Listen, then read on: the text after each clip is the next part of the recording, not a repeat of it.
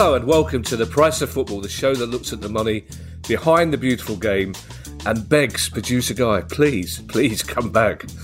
We were only too happy for producer Guy to go on holiday, but that can't happen again. That really can't happen again. I'm Kevin Day, and the man chuckling in the background is Liverpool University's Kieran Maguire. How are you, Kieran? I'm very good. I'm going to see From the Jam tonight at a church in Brighton. Yeah, and it's an acoustic set. How hipster can that be? You never fail to surprise me, Kieran. So hang on. So this is a Jam tribute act. Well, it's Bruce Foxton. Well, same. Yes, it's same thing then. Basically, yeah. All right. So it's all right. The one. If you can't get tickets for Paul Weller, you'll go and see Bruce Foxton. But it's acoustic Bruce Foxton. Yes. Okay. In St Peter's Church in Brighton. So I'm very exciit. I bet you are. And I wonder what their policy is on Bruce Foxton jumping up and down, which didn't look cool when he was 23. It's not going to look cool now. He's a very nice chap, Bruce Foxton.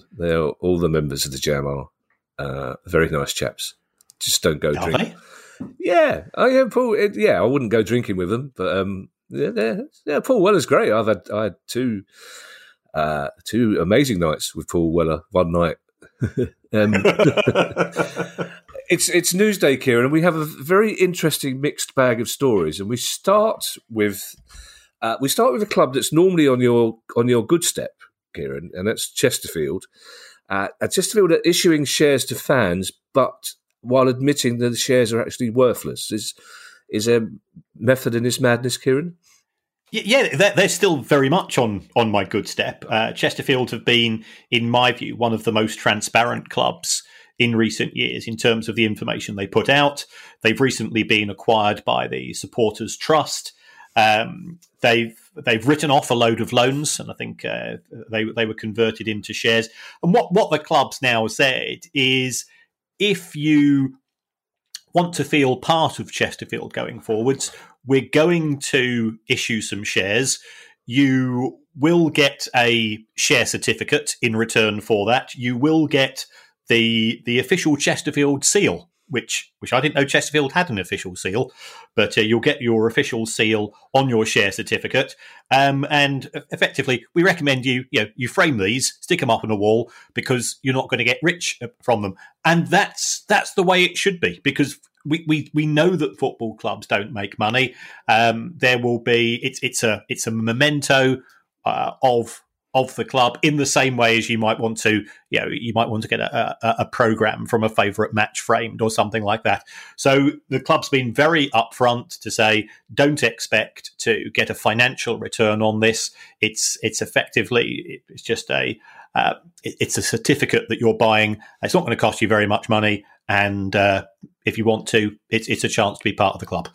Oh, I see. So it's that single word "worthless" there makes it sound a negative story, but in fact, it's the opposite of that, isn't it? Yes, yeah. I think they're just saying, because of the change in ownership of the club going forwards, there'll be many Chesterfield fans who want to give some form of additional support to the trust, and this is a way of putting money into the club. I mean, Chesterfield's it's a fantastic city to visit as an away fan. I can still remember the battle of Chesterfield from 2001 when they beat us with 1-0. Beat us 1-0 with 6 minutes to go. One of the greatest matches I've ever been to. And afterwards, I think it's fair to say, Uncle Terry would have been proud of the. Or in fact, Graham Souness would have been proud, because it then became a man's activity where a bunch of arseholes decided to knock 7 bells out of each other. You could have straightened the spire.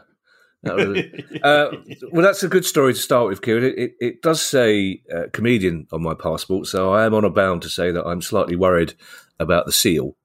The Chesterfield seal. All sorts of images spring to mind, especially when you said it's going to be on someone's toilet wall in Chesterfield. I've just got. We know the lovely Marcia is a a regular listener to this show. She's part of the Chesterfield setup, and I'll just have an image of her throwing a fish at a seal on the toilet wall, which is going to take me most of the day to get rid of. Now, Thomas Tuchel has I think we can say, a large financial penalty impending for his comments about referee Anthony Taylor. This is not a pod, Kieran, where we tend to moralise. You and I, we're not. No. We don't judge people, Kieran, because we know that in the heat of the moment people will say things. But I thought Tuchel's comments about Anthony Taylor being biased towards Chelsea was shameful. They must be challenged. You can't go around saying things like that about Anthony Taylor hating Chelsea when it's quite obvious to everybody that it's Palace. He quite clearly hates Palace. I don't know where Chelsea get this idea from that Anthony Taylor hates them, but he's. I know he was cross, but you simply can't out loud in public on television say that the referee has a bias against your team and shouldn't be allowed to referee them again, can you? So he's going to get a lot of financial pain, I think, isn't he? Yes. We all feel that referees have got it in for us. Yeah. I had a major beef for Mike Dean for many years, but then you realise actually that they give honest decisions. Now, the decisions you might not agree with, but that we are very fortunate in this country to have a refereeing system which is not subject to bias. If you take a look at some certain YouTube clips, you will realise that that's not a universal benefit. So in respect of Thomas Tuchel's comments, Chelsea do have quite a lot of history when it comes to managers and fines. I remember Jose Mourinho was fined £10,000 for sarcasm. which can you imagine in your job if you get done for that? Yeah, fair point. John Terry was fined £220,000. So I think this is going to be quite a big fine coming Tuchel's way. If presumably he will be charged by the Football Association, because to try to mobilise fans, and now of course we've got one of these daft things on change.org. Change.org? That's Change.org is a German website which I'd rather not refer to in a family show. But now we've got a petition to have Anthony Taylor not being allowed to referee Chelsea's matches. I think he is refereeing West Ham versus Brighton this Sunday. Referees come under an awful lot of scrutiny. That he will now have additional scrutiny, which isn't going to help him. Referees give what they see. I know as somebody that used to be a referee myself, I'll openly admit I got it wrong. But then you point out to the centre forward that's calling you all the names under the sun. Yeah, you just missed one from 6 yards. You got it wrong as well. Nobody sets out to make mistakes, and a lot of refereeing is to do with judgment on the time at the point in time. Did you ever tell the players when you were a referee that you were colourblind? No. Okay. Because if I had done, it would have got around very, very quickly, and I think I would have been in a lot of trouble. Yeah. I do like the idea of football fans getting petitions. I like the idea that football can be governed by fans' petitions. And who can forget the Brighton one when Brighton fans discovered that the salmon in the sandwiches was farmed. That petition went around Sussex like a lightning, didn't it? It's a slightly odd story, possibly disturbing.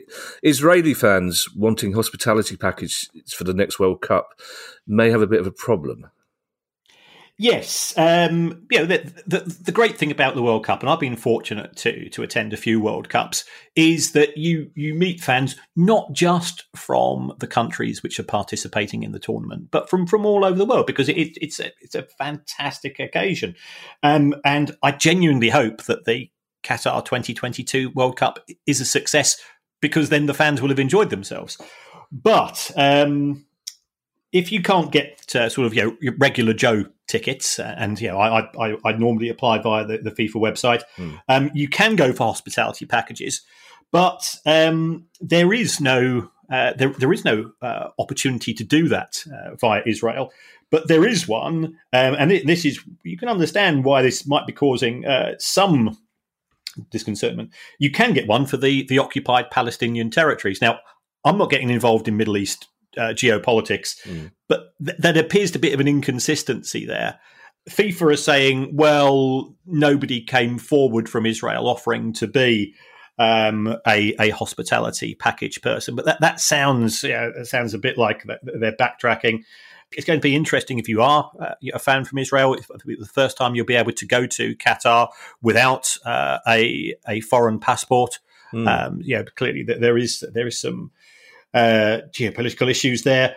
But you would have thought that given that FIFA want to maximise revenues, and I don't think ticket sales have necessarily gone as well as everybody would have hoped, that they would have tried to make these packages available locally as easy and as broadly as possible, and that doesn't appear to be the case. You say FIFA claimed that nobody in Israel came forward to sell these. Does that imply then that they franchise this, that it's not just done through the FIFA website, that they actually give it to travel agents or whatever to sell these packages? Yes. So what happens is that FIFA will normally focus on selling tickets to fans directly, and then in terms of the hospitality packages, they will delegate that to local agents who know the market and therefore probably know how soft or hard the market is in terms of price resistance, because the packages tend to be quite eye-wateringly expensive, which is why we tend to avoid them. So they've got flexibility with the prices then. So these agents can charge pretty much what they want within parameters? Yes, because what they will do is that they will offer you a package which will include hotel, perhaps a limousine to the ground. Okay, right. So they'll offer you far more than just a match ticket. Right. We travel far and wide on this pod, Kieran. Is that Findlay coming? Is that Findlay coming in or going out? He's lying down, waiting for the Baroness to return from the gym because he's not at his wonky chomp yet this morning. So he's got a long face. Yeah, I remember the time when you lying down waiting for the Baroness to come back from the gym, Kieran, with the same sort of long face. We discussed many subjects on this show, Kieran. I never thought when we started this, A, that it was last, but B, Yes. that we'd be in a situation where we were discussing the price of Factor 50 sun cream, but it was one of those perfect Twitter storms at the weekend, wasn't it, at Manchester City? Well, yes, and especially having lived in Manchester for 40 years of my life, Factor 50 in Manchester, there's never been a need before. Even when I used to play cricket, it was never too much of an issue. But this is, I think it's an own goal, not just by Manchester City last weekend, but we've seen evidence of this at other clubs as well. In a fan contacted Manchester City, sort of a support group, and they said, "Look, it's 32 degrees in Manchester this weekend. Am I okay bringing sun cream to the match?" And the reply was, "Oh, no, you can't do that. It might be used as a weapon." I'm going, you're not going to, if you're going to lob something, you're not going to go and spend sort of £7 or £8 on a bottle of Factor 50 and then lob it half empty at some irritating Bournemouth footballer who City would put home to them. It's beyond common sense. But we also saw it that some clubs were making it impossible. It was a ridiculously hot weekend. We're in the middle of this heat wave. Some clubs were still refusing to allow fans to bring in water to the game with them. They're saying, "Oh yeah, we think you should hydrate," and then they're charging you £2.50 for a bottle of water when you get in there. It has to work both ways. Some clubs got it right. Fair play to Brentford. I believe they were actually handing out water bottles to fans inside the stadium. But I saw some of the pictures. I think Leeds fans had a hard time. Everton fans had a hard time in terms of accessing catering facilities. And it was ridiculously hot. We knew it was going to be hot. So therefore you plan in advance. And it doesn't cost a football club a huge amount of money to get in a couple of thousand 500 ml water bottles and just hand them out. It happens at gigs. If you go to summer summer festivals. I think some of the football clubs have let themselves down here. It's not just in the ground, Kieran, is my concern. It's outside in the queues. Selhurst Park was built a long time ago in narrow streets. So no matter what time you get there, you're going to queue to get in. It might only be 5 minutes. It might be 25 minutes. And it's the same at every ground. And you're being asked to queue outside in the steaming heat without water, which you're going to have to then give to stewards. It doesn't make any sense. And it's happened so rarely. And yet again, football clubs miss out on a decent bit of, not even PR, it's just decent behaviour, basically. Now, I once had, shall we say, heated discussion with the naturalist Chris Packham. I know this story. Just partly about his claim that we're only ever 10 foot away from a rat in London. That's where it started. It ended a long way later with him storming out of the car. But in current times, Kieran, in the world of football finance, we are only ever 10 foot away from a cryptocurrency story. Yes. We have several today, and the first is that Arsenal's adverts for crypto assets has been deemed irresponsible by the Advertising Standards Authority. Yes. The reason why the crypto industry and fan tokens and NFTs want to associate themselves with football is that it brings normalization and legitimacy to those industries. And we've said this on more than one occasion, there is nothing inherently wrong with cryptocurrency, blockchain, fan tokens, if you accept them at face value. They are not, however, investments.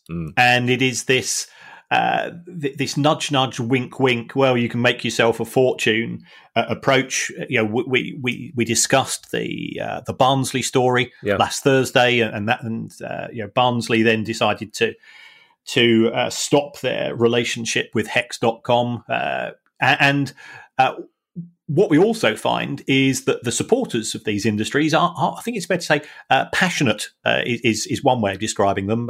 Tribal and cult-like. And that's cult, I said there, given the abuse that I got, is another way.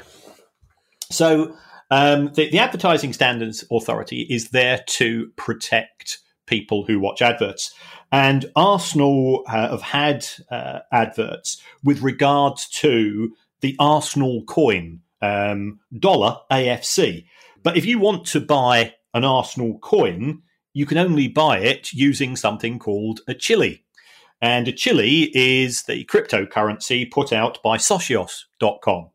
And to be fair, in some of the adverts, there was an acknowledgement that you could potentially lose all of the money you put into this Arsenal coin. But in the adverts that were on Facebook, there were no such warnings. And they're being put out. And then you get the people who are there as cheerleaders to whip up interest, to whip up value. Now, the price of an Arsenal coin, I think, has gone down around about 60% since it was launched. People will say, well, hold on, we're in the middle of a bear market, there's an economic crisis. All the more reason, therefore, for being transparent and honest and open with regards to any product. So the ASA have come down pretty hard in respect of Arsenal. Arsenal did appeal against an initial ruling. Arsenal have come out with a very po-faced comment. They say that the Arsenal coin, it's a utility token to encourage fan participation, and it's materially different from cryptocurrencies. But you then say, okay, what exactly is a utility token? And as soon as I ask, it gives intangible benefits. Well, yeah, the word intangible means invisible. It's something you can't physically touch. So they've not come out of this particularly well, Arsenal. They're still harumphing with regards to the ASE approach, but there are too many of these stories doing the rounds. There are too many failed coins. Or in terms of value, if you want to go and buy one of these coins, just to say, well, I now feel closer to Arsenal Football Club as a result of doing so. Well, then there's no difference in that to the Chesterfield story. You know, if it makes you feel warm and fuzzy, but Chesterfield has said, look, you ain't going to make any money from this. Stick it on the wall every time you go for a plop plops. Then you can look at that. You can look at your certificate on the wall, and you get that warm feeling. With Arsenal and the coins, that's fine, but they're not coming out to the same extent and saying, "Look, this is a piece of fluff. This is not a legitimate investment." A grown man saying plop plops, Kieran, is just, we might have to stop for a moment there while I compose myself. Can you just remind us, Kieran, what you mean by bear market? Yeah, a bear market is one which is decreasing in value, and and it comes from, it's like a bear with a sore head, and it's where prices fall over a concerted period of time, and then that's what we have as always what we've had. Sort of over the course of the last 12 months, the ramifications of rising inflation, the war in Ukraine, all have had negative impacts on global economic activity.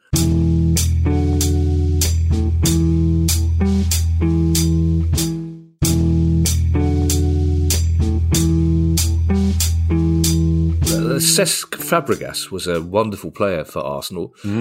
He's now signed for Italian club Como, but also he's become part owner, which is an unusual sort of move, isn't it? It is. I think they're in Serie B. Cesc Fabregas, one of the Baroness's favourite players, by the way. I've got no idea why. But that's because I'm not a cynic, you see. All right, Graham. All right, Graham Souness. Come on. So he signed a 2-year deal, and he has become a part owner. And this does appear to be sort of a bit of an ongoing trend, because we've got David Beckham with Inter Miami. We've got the class of 92 at Salford City. Jamie Vardy has apparently bought into Rochester, New York. Georgie Hadji, who was one of my favourite players back in the mid-90s, he's effectively set up his own club, which has been very successful. We're both old enough to remember Francis Lee, who turned his toilet roll empire into the acquisition of Manchester City. Dave Whelan at Wigan. So footballers moving into ownership. Cesc Fabregas, very, very smart guy. So how many shares has he bought? We're not sure. It's an unusual thing to take place when a player is still using his boots, as it were. But I think it is something we will see as a growing trend. What do players want to do? Under EFL rules, players are allowed to buy up. I think it's up to 10% of a club that they're playing for, purely as an investment. Although in the Premier League, they're not allowed to own any shares whatsoever. And another thing I didn't realise about Como was that its chief executive is Dennis Wise. Really? Yeah. Well, I read that. I got, what? I didn't know he spoke Italian. I don't think they would challenge him if he didn't speak Italian. I imagine he just shouts loudly in English and points at things. But I did not know that about little Dennis Wise. It would be interesting, Kieran, to see whether it is an inducement for Cesc Fabregas to sign for Como, that they offered him shares, or whether it was the other way around, that they offered him shares and he said, "Well, I'll come if I can play." Yeah, I would imagine it would be because he will have had to pay for the shares, right?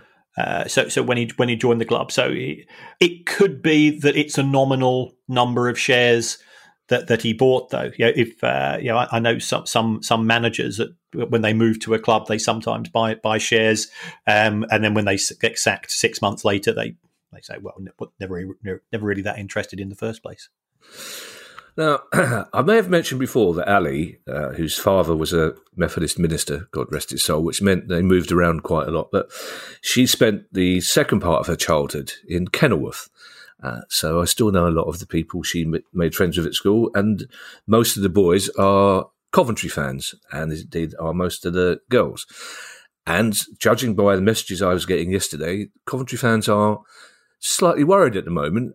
Firstly, about the whole situation. They may be about to sue their landlord, Wasps, the rugby club, in relation to matches postponed at the RICO, or the Coventry Building Society, whatever it's called, but more so by the fact that, rather oddly, Simon Jordan, ex-owner of Crystal Palace, said live on TalkSport Radio yesterday that he was considering buying the club. Yes. So I think it's useful to separate out these two issues. During the Commonwealth Games, the RICO, because it is the RICO, let's not pretend otherwise, the RICO was used for the Rugby Sevens, and by all accounts, it's taken an absolute hammering. Now, Wasps are the landlords. Wasps have financial challenges at present. They missed some loan repayments, which were due. That's not gone down well with the people that have lent them the money. The club is losing money as well. It's had an on-off relationship. I think it's the politest way of describing it with Coventry City itself. And last Thursday, there was an independent agrimist inspection. Now, I don't know what an agrimist is, but I presume it's something to do with grass. We could perhaps refer it to Manscaped. I'm not sure. As part of our relationship with our very good friends there. So the pitch was deemed to be unsuitable. Not of the quality required. Therefore, Coventry went and postponed the game. And now they've had to postpone another match, and I think it could go as far as 3. So where does this leave them with the EFL? Now, we know that matches get postponed. I think Forest Green Rovers versus Accrington Stanley. That was a match was abandoned or postponed due to a waterlogged pitch. We've had matches postponed due to fog. Other issues arising. I think West Ham, when the World Athletics Championship took place in the London Stadium, their first couple of matches were away from home. Yeah. So there is a history, especially at the start of seasons, of matches being arranged in an unusual pattern, and that's just part of football. But this appears to have come as a bit of a surprise to Coventry. They are unhappy. They will have printed programmes. They will have arranged for catering. So it could be that they're now going to try to recover some of that money from Wasps as compensation. In terms of the EFL, the EFL rules say that if you do not fulfil a match, then potentially you are in trouble. Where does this leave them? It's because Coventry have an obligation themselves regarding pitch maintenance, and this is the problem with your tenant. According to the EFL rules, it's the club's responsibility to make sure that the pitch is of a high enough quality. If, however, the club itself has a relationship with the landlord, it's hand to hell. So Coventry could find itself up with a charge, guilty of misconduct.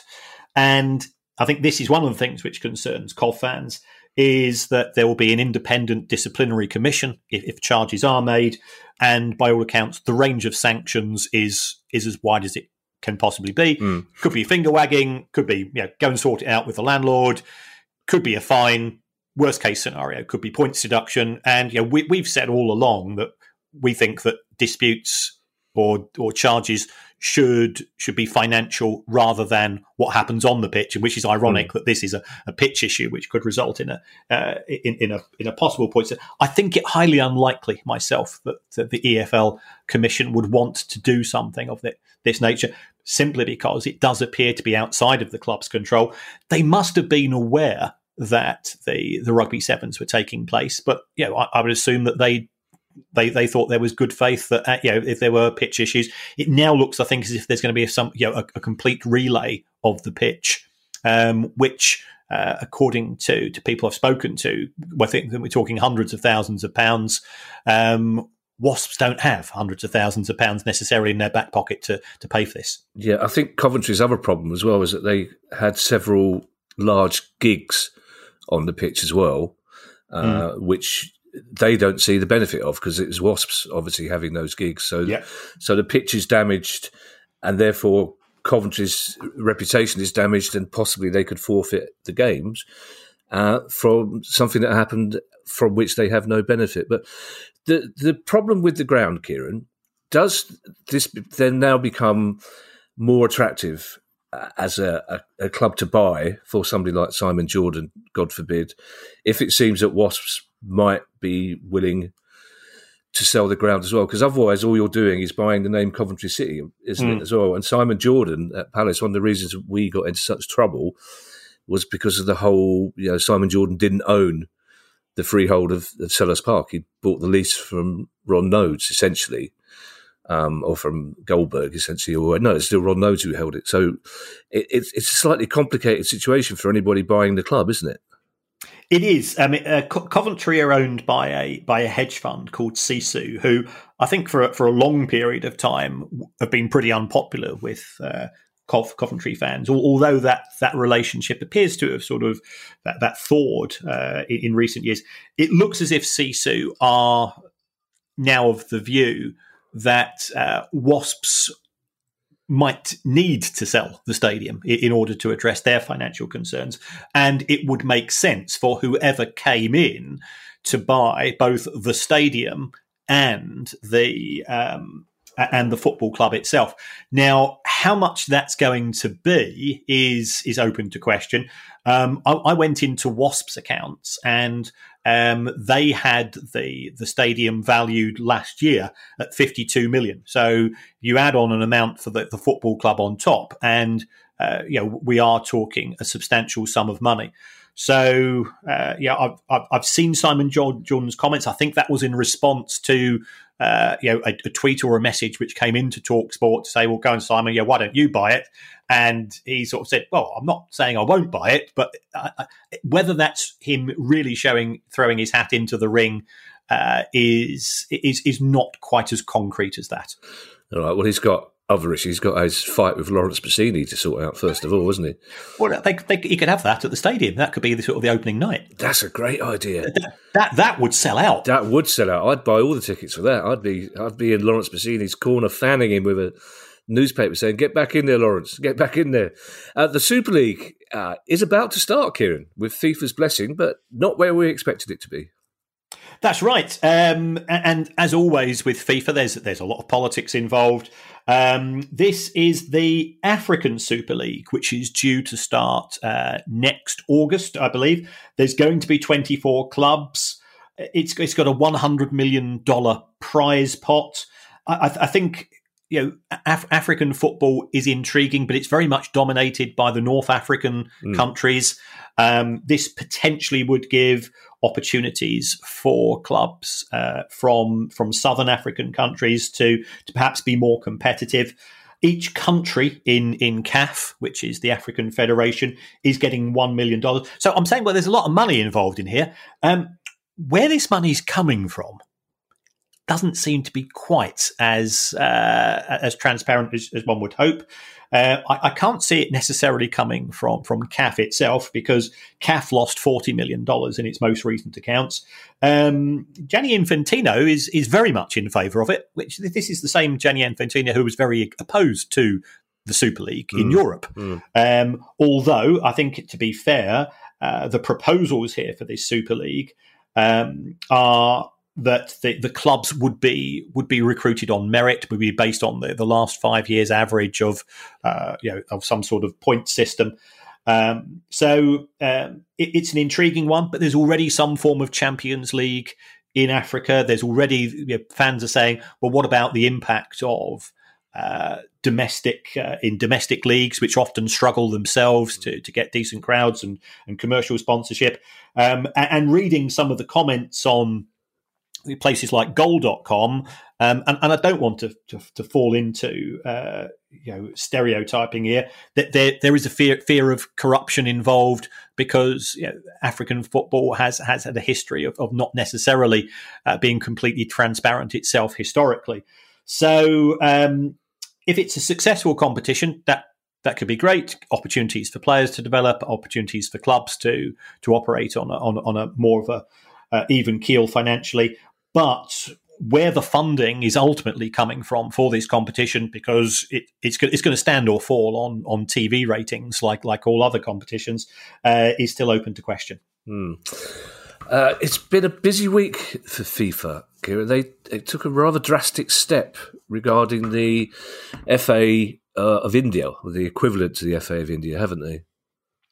Yes, they've been banned from FIFA. Right. So it means they can't play international. They cannot participate in international competitions or play international matches. India was due to host the Women's Under-17 World Cup in November. That looks like it could be that opportunity could be lost.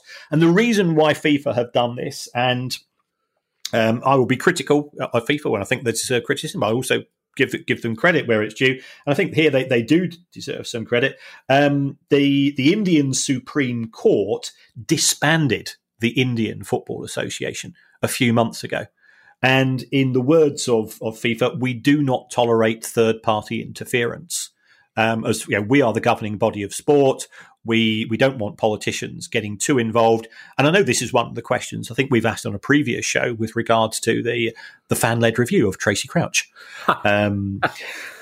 See, that spread. See, people are going to start getting suspicious, Kieran, that you're saving the Tracy Crouch references to the last 10 minutes of the show. We're going to look into the betting patterns, Kieran. I'm telling you, I'm serious. Absolutely. So this is there. These rules from FIFA are there to preserve the independence of individual football associations. We've seen previous bans in Kuwait, in Benin, in Nigeria. So FIFA does actually try to stand up for the football authorities at times, because politicians are sometimes motivated by self-interest and not necessarily in the best interests of clubs themselves.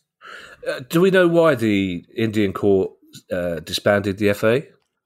I've not got full details. It was, I think it's fair to say, politically motivated. I'll go no further than that. Right. So FIFA's worry was that the courts in India, I think they appointed a 3-man committee to start running football, didn't they? So that's where FIFA's problem is. Yeah, okay. All right. Yeah. Now, I'm sure, Kieran, that our listeners will be delighted to know that you and I talk to each other outside the pod. And this week's subject of conversation has been mainly, when is Guy coming back? But we did joke after Palace's point at Liverpool. We actually joked that that's it, title race is done, give it to Man City now. And lo and behold, some of the bookies already agree with us, and one is even talking about paying out to people who put money on Man City, which with 36 games to go is slightly ludicrous. It is indeed. I mean, I think the best odds you can get are 11-4 on. Wow. Which with 36 matches to go, Brighton, we're only 2 points behind City, and we're 500-1. But then that's probably fair odds, actually. Yeah, I'm not leaving this seat to put money on Brighton winning anything. Right. You could be 10 million to 1. I'm still not. You're not having a pound on my money. We're not a gambling show. We both admit that we do gamble on football now and then, and other sports. But equally, we're not hugely in favour of some of the business practices of the industry. That's why that's our independent stance, and that's why we don't. And people are wondering. That's why we don't take adverts from the gambling industry, and we've not accepted sponsorship. It's just that we quite like the idea of being independent, and I know other institutions who get support from the gambling industry. They sometimes get that phone call. Would you rather change some of those words in that report? We quite like, but we're still fanzine. This is a fanzine with words spoken rather than written. Yes, the bookies seem to have given up in terms of the championship, who's going to win the Premier League this season, and have effectively handed it across to Manchester City, which is, as you rightly say, does seem a bit premature. All clubs can have a poor run of results, and there's some other decent sides in the Premier League as well. Yeah, we had that conversation very early on, Kieran, in our relationship, didn't we, with Guy, about we would never, ever, ever, under any circumstances, be sponsored by a gambling company. And then the first time one of them tried to sponsor us, and we realised how much money we could have made. Well, maybe we should rethink that. But no, we stuck to our guns, which is why, as you say, it's still a fanzine with words. Our final story, Kieran, is Inter Milan's shirt sponsor have yet to make any payments. The club are thinking about legal action. I wonder if our lovely listeners can have a guess as to what industry Inter Milan's shirt sponsor may be from. Well, it will come as a huge surprise that this is a blockchain company called Digital Bits. They've got an €85 million deal with the Nerazzurri, and that's about as far as my Italian goes. Although I'm in a French newspaper / online magazine today, which says that I am the derrière de Price de Football podcast. You're the bottom of the price of. I'm the bottom, yeah. Yeah, don't say things like online / magazine. Because it's definitely about leaving. What in what context? What if you're a derrière? What am I then? I'm not mentioned. That's what my guess. That's my guess. That's normally my role in this is to not be mentioned. But why are they suggesting that you speak out of your derrière, Kieran? On this, that's what I was. And I sort of read the magazine, and I've not done much French since my grade C in 1978 O level, but I was particularly impressed with Le Big Six, which was I can get about 4 words in every sentence. So I think I can, yeah. So it's all about Newcastle, and I think it is indicative of the huge interest in English football from not just from the domestic broadcasters and media, but I've got a German magazine, French. I'm on South African radio this afternoon, and it just shows the fascination that people have with the sport that we love, and why football finance that they're interested in it is beyond me. But we wouldn't be here unless they were. So yeah, Inter have had losses of over 300 million in the past couple of years. They've had to borrow. And now this comes along. There is now a threat that Inter might remove Digital Bits from the front of their shirts. Originally, they were the sleeve sponsor. They've taken over from Socios, who have also been mentioned today as part of the Arsenal story that we've had. So it is a much broadening footprint that the world of crypto and fan tokens and NFTs is having on the game today. And as we said before, you've got to treat them as non-investments, and then just if you want to treat them as glorified Panini cards, that's the best way to do it. Before we go on to say goodbye, Kieran, just pertinent to our previous story, I would like to point out that I do not gamble on football. I have the occasional flutter on horses. I do not gamble I do not gamble on football. I'm definitely not one of those people, Kieran, who thinks that their team may lose a football match, and so they have a bet on that taking place, Kieran. That sort of behaviour, and I'm pointing no fingers, Kieran, because people can't see me pointing the finger. But yeah, well, let's just leave it hanging there, while hopefully the derrière of English football looks slightly. What we need to do, we need to get Dennis Wise, who we've established now is multilingual, We'll get him to translate. We'll lift him up onto the table and help him to read the paper. Thank you to everybody who's donated to the pod via our Patreon page. If you'd like to make a small monthly contribution to the pod as well, that would be very kind of you. You can go to patreon.com/priceoffootball. If you have a question you'd like answered on the show, email us at questions@priceoffootball.com. We'll be back on Monday as usual with our questions pod. And in the meantime, I shall hand you over to Mr. Kieran Maguire for his customary farewell. Well, as always, fans, folks, I'm in terrible trouble with my words today. Thank you very much for the support for the show, which is expressed in many ways. Patreon is one way of doing that. Another way of doing that is to go on to that podcast app of yours and give us a review. You can give us 5 stars. It helps us with algorithms. It helps us in the charts. It helps us in terms of credibility when we're trying to book some guests. And we've not booked any guests for the past few shows simply because that would involve myself and Kevin having a degree of organisation and skill, which is beyond us. So producer guy, please come back. We love you. We miss you. But if you give us 5 stars, it doesn't actually matter what you say in the narrative. If you're giving a review, you could say you would rather have the show presented by Jerry Sadowitz and H from Steps, and I think that would be a fascinating show myself, and I definitely listen in. Having spent time with both of those people, let's not go there, Kieran. We'll keep it at a 45-minute pod. Let's right. Yes. Okay. All right. Okay. Bye, everybody. The price of football.